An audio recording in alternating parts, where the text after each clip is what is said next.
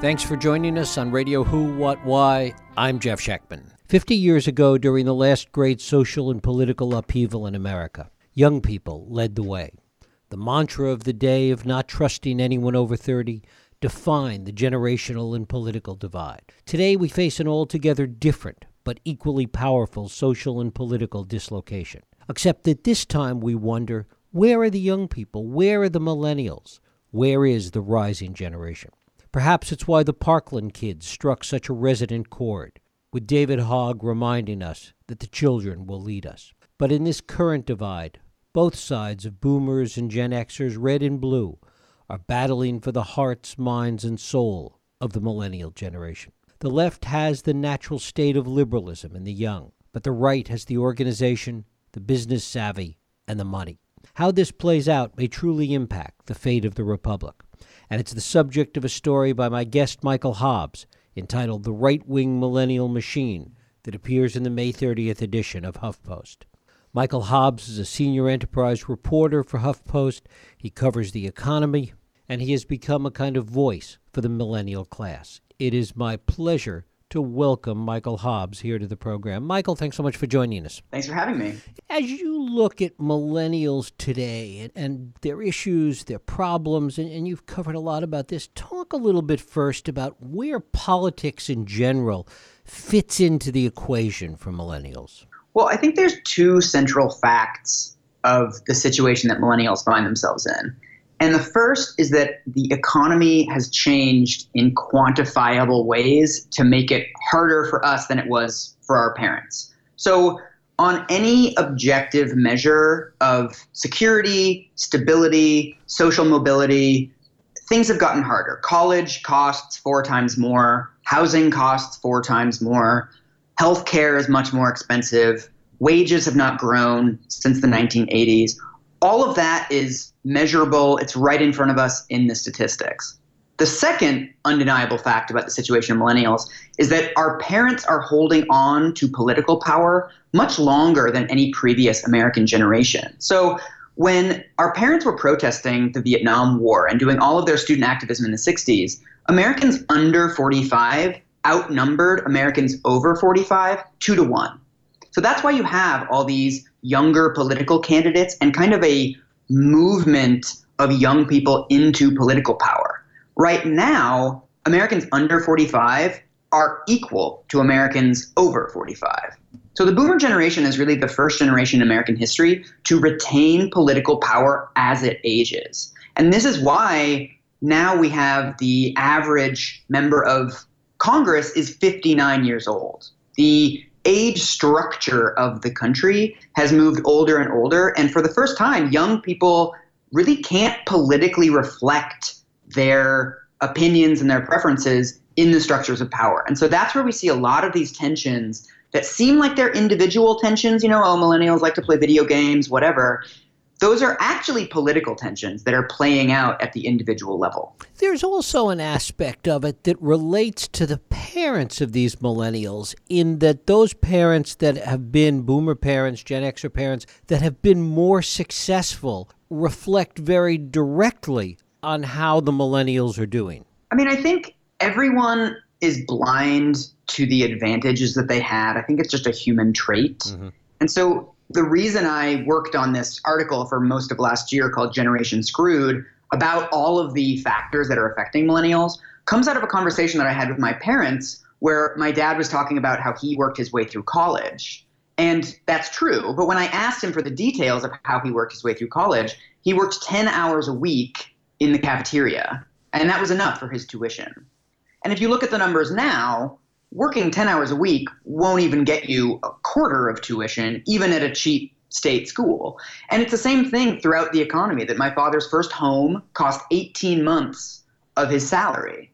I live in Seattle, where the median home here would cost at least 10 years of my salary. And so I think that there's this break between boomers feel like, well, I struggled when I was in my 20s and, I made it. Why can't you?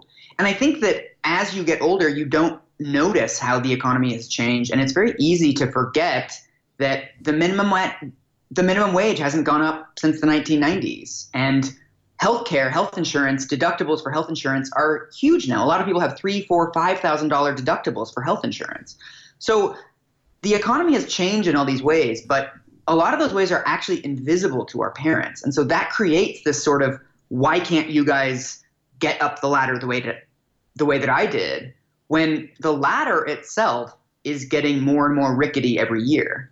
And one of the effects that it has, as you touched on a few moments ago, is that it has dramatically impacted social mobility. I mean, when you think about what are the prerequisites for middle-class life, right? You need to get into a decent job. You need to have a secure place to live. Housing, healthcare, and education are all 4 times more expensive now than they were in the 1970s. And so people like to talk about how things like flat screen TVs are cheaper and a refrigerator is cheaper. And that's true that most consumer objects are much cheaper now than they used to be. But the things you really need, housing, healthcare, and education, are much more expensive. And a lot of your listeners will know childcare is wildly expensive as well.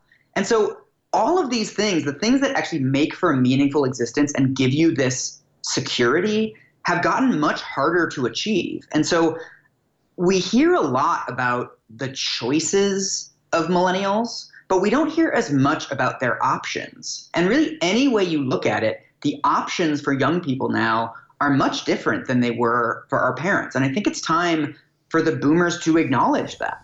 Talk a little bit about how the political parties are looking at this in the attempt to recruit millennials, the different approaches that Republicans and Democrats are taking in trying to really attract millennials, and the degree to which they have any understanding at all about these issues that you're talking about. Well, one thing that the right wing has been really good at is building a leadership pipeline. That if you look at the way that right wing, especially Koch brothers money is being spent, a lot of it is kind of untied. It's basically you're finding young, fired up people and you're supporting them in whatever they want to do.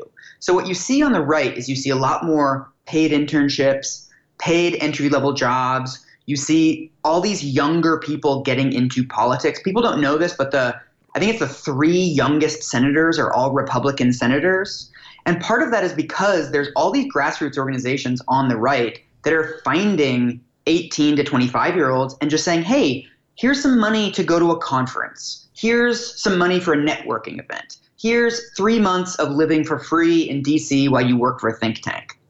And on the left, there's really no analog. And so what we're seeing on the left is a lot of young people who want to stay in politics. Obviously, young people are very fired up right now. Obviously, young people tend to lean left wing. But this political action and this political anger really isn't being tapped into in the same way that oftentimes left wing donors tend to have things like tied funding, where the funding has to be spent on certain projects. The funding has to be reported back to donors. The funding has a lot more bureaucracy associated with it. And so I interviewed a bunch of young people around the country for this article about left versus right-wing millennials. And what you find is a lot of left-wing millennials are like, well, I want to do something, but I just can't make it work. You know, I can't live on $500 a month that this internship pays me. I can't live on $24,000 a year in DC for an entry-level job. It just doesn't work. And so a lot of them are choosing to go into the private sector, choosing to do other things, and we're losing this pipeline of smart young people, whereas the right is just like, hey, here's a bunch of money, do whatever you need to do. And they have this kind of leadership army almost of people who are able to stay in politics as long as they have the desire to. And the left just isn't tapping into the same thing. And how much of it on the left or the right has to do with an understanding of the predicate that you laid out earlier in terms of the problems and the challenges that millennials face today? You would think that on the surface that Democrats would be more inclined to understand that, and maybe they do or don't, but they're certainly not responding to it in an appropriate way. Well, so much of this comes back to what I was saying about the boomers holding on to power as they age, that if you look at the way that people like Nancy Pelosi and Chuck Schumer talk about political issues versus the way that 25-year-olds talk about political issues, it's very different. That we've grown up in a period of increasing radicalization by the right, and we've seen the right be very sophisticated in the way that it understands how power works. Whereas many of the boomers that are still holding on to political power came up in this time where it was much more bipartisan, it was much more compromised, there was much more overlap between the two parties. And so they're less comfortable kind of doing the sort of warfare, frankly, that the right is engaged in. The right has gotten really radicalized over the last 20 years. It's called asymmetric polarization. There's all this political science literature on it. And the left has not radicalized to the same extent. So we have the right wing that's saying, Obama was born in Kenya and they're going to come and take your guns and all this very radical rhetoric. And then we have on the left wing saying, let's work together. Let's compromise. And when you talk to younger people, they're not interested in compromising. They're interested in winning, and they're interested in delivering benefits to the people that they care about. And there's a huge cultural difference between the people that are representing us and the way that millennials talk about political issues. And we just aren't seeing any of those opinions reflected in the people who have actual power. And one of the points you make is that the real culprit in all of this is the donor class. Yeah, I think left-wing donors, if you look at the difference between the Koch brothers and, Bill Gates, there's, it's night and day. That I think the right wing is much more comfortable with building a movement and recruiting sort of troops for a movement. And the left wing is much more comfortable with supporting existing institutions and kind of doing these bipartisan types of bridging the divide types of efforts. And the left wing has really sleepwalked into the situation where there's very little grassroots mobilization. I mean, we've seen all the attacks on voting rights around the country, and there's really no grassroots movement of left-wing advocates there to push back against that. Whereas, between the Tea Party and Americans for Prosperity, we have huge numbers of people that are working at the very local level to change laws and to change voting procedures and to make it harder for people to vote. And that just simply isn't matched on the left. That I don't think the left understands, or at least left-wing donors don't understand, that the procedures of democracy are being manipulated by right-wing donors. And left-wing donors aren't as comfortable manipulating them back or playing offense on things like voting rights. I mean, you see the right wing is very comfortable with things like voter ID laws and trumping up this myth about voter fraud. Whereas on the left, we're much less comfortable saying DC needs to be a state, or why can't people 16 to 18 vote? Why don't we have automatic voter registration? There isn't the same movement on the left to say the procedures of democracy need to be changed. We just don't do that. It's more like the left wing thinks that it's engaged in persuasion, whereas the right wing seems to be engaged in just movement building and power development. How much of it is that the left is a greater believer in top-down and charismatic leadership as opposed to grassroots leadership? I mean, they haven't nominated very many charismatic people to run for office. Right. So if that's the strategy, I don't think it's working very well. I mean, I think, I fall into this trap. Everybody falls into this trap of thinking that we're engaged in a war of ideas. I think that there's a feeling among, especially older Democratic representatives who've been working in politics for a long time, this idea that people are persuadable, right? The idea that if you had the right policies, that these Trump voters would come back to you, or that if you made the right argument on climate change, that people would finally start to believe in climate change. And I think what the right has understood and the left has failed to is that we're out of the age of persuasion, that information doesn't get to voters in the same way that it did when we had 4 TV channels or when we all read the same Time and Newsweek cover stories. That simply isn't the information environment that we're in anymore.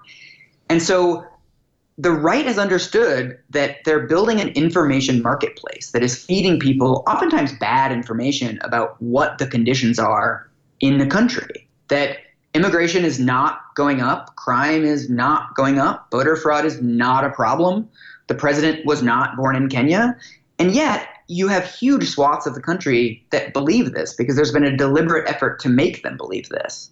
And so in the face of all of this disinformation, we still have politicians saying, well, if we just tell them our plan to slightly increase the minimum wage, they'll come over to our side. But those voters aren't receiving that information. And what the right has understood is that you're building a movement of people. You're not convincing people. The right has really not engaged in any kind of persuasion. They did very little work to persuade Americans that cutting taxes on the rich was a really good idea. They weren't out doing advocacy on that, really. They just got power and then they did it. And the left is very uncomfortable doing that because it feels authoritarian to us, or just culturally it's not something we're used to. But there's not going to be a message about climate change that's going to convince people that it exists. There just isn't one. What you have to do is you have to get power and you have to pass policies. And the left and the right are just playing different games and playing on different fields. And the reason why the right is winning is because it devotes energy to amassing power. And the reason why the left is losing is because it's not as interested in amassing power. Can we identify, in your opinion, an inflection point when the right really began to understand this, to make this shift, to get exactly what you're saying? I mean, most people trace it back to a combination of kind of Reagan and Gingrich, that they started to use the information mechanism or the information flow of the country to create an information ecosystem that was designed for right-wing people. And meanwhile, the left hasn't really done the same thing, that we rely on existing institutions. We're engaged now in this asinine debate over calling for civility when one side of the political debate has been wildly uncivil for years now, that we're now criticizing each other for not being civil enough. And I think the left, the old saying is that a liberal is someone who isn't comfortable taking his own position in an argument. And I think we see that a lot on the left, that we're just not as comfortable creating these parallel institutions as the right is. And I think younger people are a little bit more, people want to say radical, but we're just a little bit farther to the left on this, that it's time to actually start delivering benefits for the country. It's time to actually make the country better. And if that means less compromise, if that means calling a spade, then we're comfortable doing that. But the people that are representing us aren't as comfortable doing that. And that makes us really disaffected and really frustrated that the way that we understand politics to be and the politics that we've grown up with is only one-sided right now, that we need to start actually winning stuff. And the people that are representing us don't seem that interested in winning. Is the net effect of that, if the left got better at it, is the net effect an even wider and more irreparable divide in the country? We're already there. I don't think, nobody wants us to descend into some sort of civil war situation. But for 35 years now, as the right has radicalized, the left has always said exactly the same thing. We don't want to be like them. When they go low, we go high. And it hasn't worked. That we've had both Clinton and Obama tried really hard to appeal to right-wing voters, right? That Clinton balanced the budget. Obama did all these deportations thinking, I'll gain some good faith. And then with that good faith, I'll do reform of immigration. And it never comes.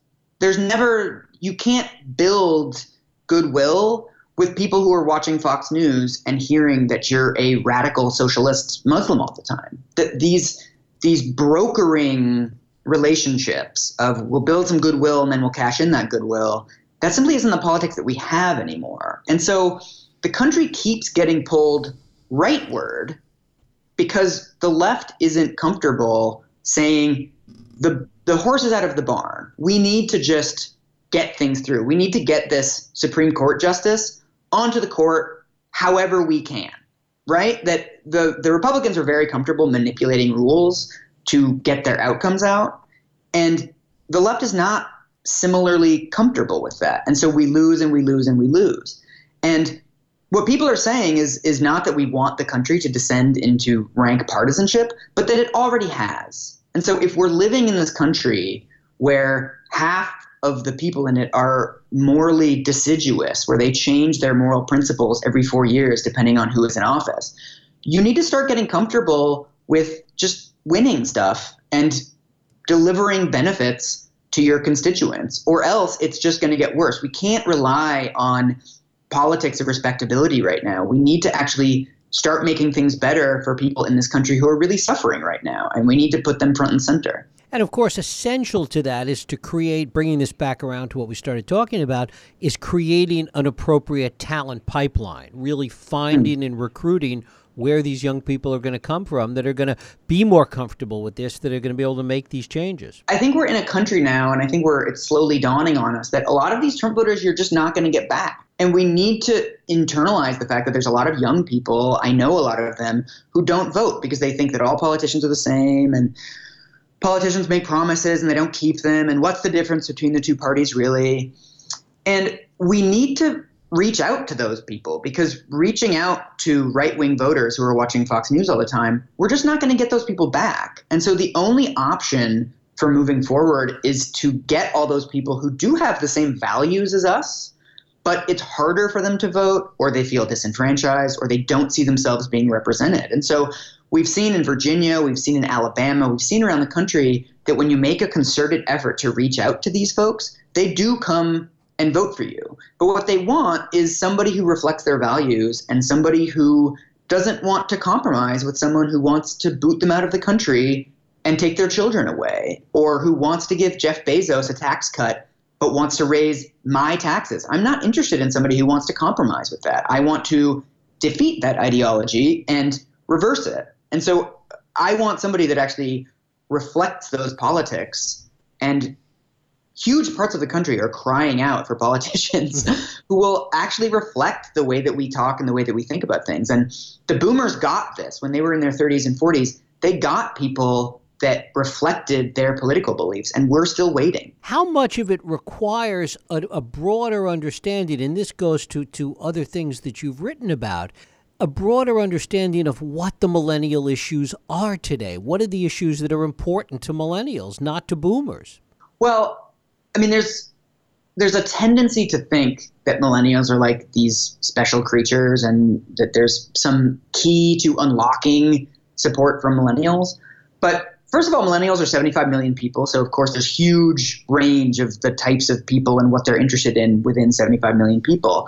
And really, it's the same issues that drive boomers. We want secure work, and we want housing that we can afford, and we want college not to make us broke and to make us spend $500 a month for student loan payments until we're in our 40s. I mean, a lot of this stuff is basic. We just want the things that our parents wanted. And so one of the things that millennials really dislike is when politicians have this idea that they have to pander to us, or that we're in some way different, that tell us about avocados or make jokes about Pokemon Go or these things, when really, when you actually talk to millennials, they want higher wages. They want their rent not to go up every single year. They want public transit that goes to their house and comes at reasonable times of the day. They want a functioning democracy where they don't have to wait 5 hours in line to vote. So I don't think that there's any special brand of politics. I think we know what the issues facing millennials are, and they're the same issues facing the rest of America. It's insecure work, prices are rising, the healthcare system is completely broken. And we just want people that are interested in fixing those things. I don't think we're going to get out of this through like memes or pandering. One of the things you point out in this respect is even today, the age difference just in Congress, in the House and in the Senate, that there are so many younger Republicans. Yeah, it's interesting. I mean, when you look at the demographics, so few young Republicans exist, and yet they're in power. The power that they wield is disproportionate. And I think, we have newspapers across the country that are going out of business. The Alt Weekly, The Stranger in Seattle, where I live, is down to one news reporter now. And I think what the left is not as comfortable doing is just saying, we're just going to hire like 5 news reporters for every alt weekly in the country. And that would actually be really good for the country, that we have some alternative voices that are putting out information, and we're going to train people in how to run for office, and we're just going to have interns that make decent wages. And we don't necessarily need outcomes from these folks immediately, but we just need a pipeline so that those people can stay in politics, because right now we're losing them. And so I think one of the projects that the left really needs to do is to create a separate structure of think tanks and training institutes and just understanding the way that power works and keeping young people in power, or at least on the pipeline to power. And just right now, we're just losing them. And is there a danger if the left has success because of an extreme reaction to Trump and the current administration, that it's going to think that's the answer, when in fact it's not doing the things that you're talking about? Well, I think there's a tendency among left-wing people to blame the left for everything, because it feels to us, or we've grown up in a world where the right is so intransigent and so impossible to convince of anything, that we always think that the left has the wrong message, the left has the wrong tactics, the left is radicalizing, et cetera, et cetera, et cetera. And we need to be really careful not to fall into this trap. I think if radicalization consists of every American gets free healthcare or every American is automatically registered to vote, that's the kind of radicalization I'm completely fine with. I don't think we don't see genuine trends on the left toward things that would be bad for the country. We see things on the left toward projects that, people say we can't afford them or that we're not thinking them through, fine. But we're not seeing anti-democratic impulses on the left. We're not seeing taking rights away from people on the left. So when we worry about radicalization of the left, I really think that if the left got into power and got all of its wildest dreams came true, the country would look like Denmark. That's really what we're talking about. Whereas if the right got into power, they've said that they want to get rid of due process for immigrants. They don't want transgender people in the military. We know what the outcomes of a right-wing radicalization are, but a left-wing radicalization actually sounds pretty good. So I'm not all that worried about left-wing radicalization. And are you optimistic about the left finally beginning to understand this at some point? I mean, I think young people already do. It's just a matter of whether we're going to be able to reflect that in power. Are there going to be younger political candidates? We're seeing this now. I mean, the tiny sliver of a silver lining of this administration is that we have millennials flooding into political office and trying to run for things and feeling comfortable saying what needs to actually happen and describing the radicalization that's happening on the right. So that's one semi-good thing that's happening. So I think it's already happening. It's just a matter of, will we be able to vote? Will we be able to see those people actually come into power? And a lot of that does come down to this procedural stuff that, the New York primary is today, and I forget the actual rules, but it's something like you have to register a year before the primary to actually vote in the primary. There's no reason why a democratic state should have these types of rules. We need to start changing these rules immediately to make sure that young people can vote. There's this myth that young voters don't care about democracy, but it's a lot harder for us to vote in a lot of places than it was for our parents' generation. And so there is some youthful disaffection going on, but there's also a deliberate attempt to keep millennials, especially millennials of color, from voting. And we need to start reversing that and getting our needs reflected in power the same way that our parents got theirs. Michael Hobbs. You can hear a lot more from Michael about a whole host of subjects on his podcast, You're Wrong About, which you can pick up anywhere you get your podcasts from. Michael, thanks so much for joining us here on Radio Who, What, Why. Thanks, Jeff. Thank you. And thank you for listening and for joining us here on Radio Who, What, Why. I hope you join us next week for another Radio Who, What, Why podcast. I'm Jeff Schechtman. If you like this podcast, please feel free to share and help others find it by rating and reviewing it on iTunes. You can also support this podcast and all the work we do by going to whowhatwhy.org/donate.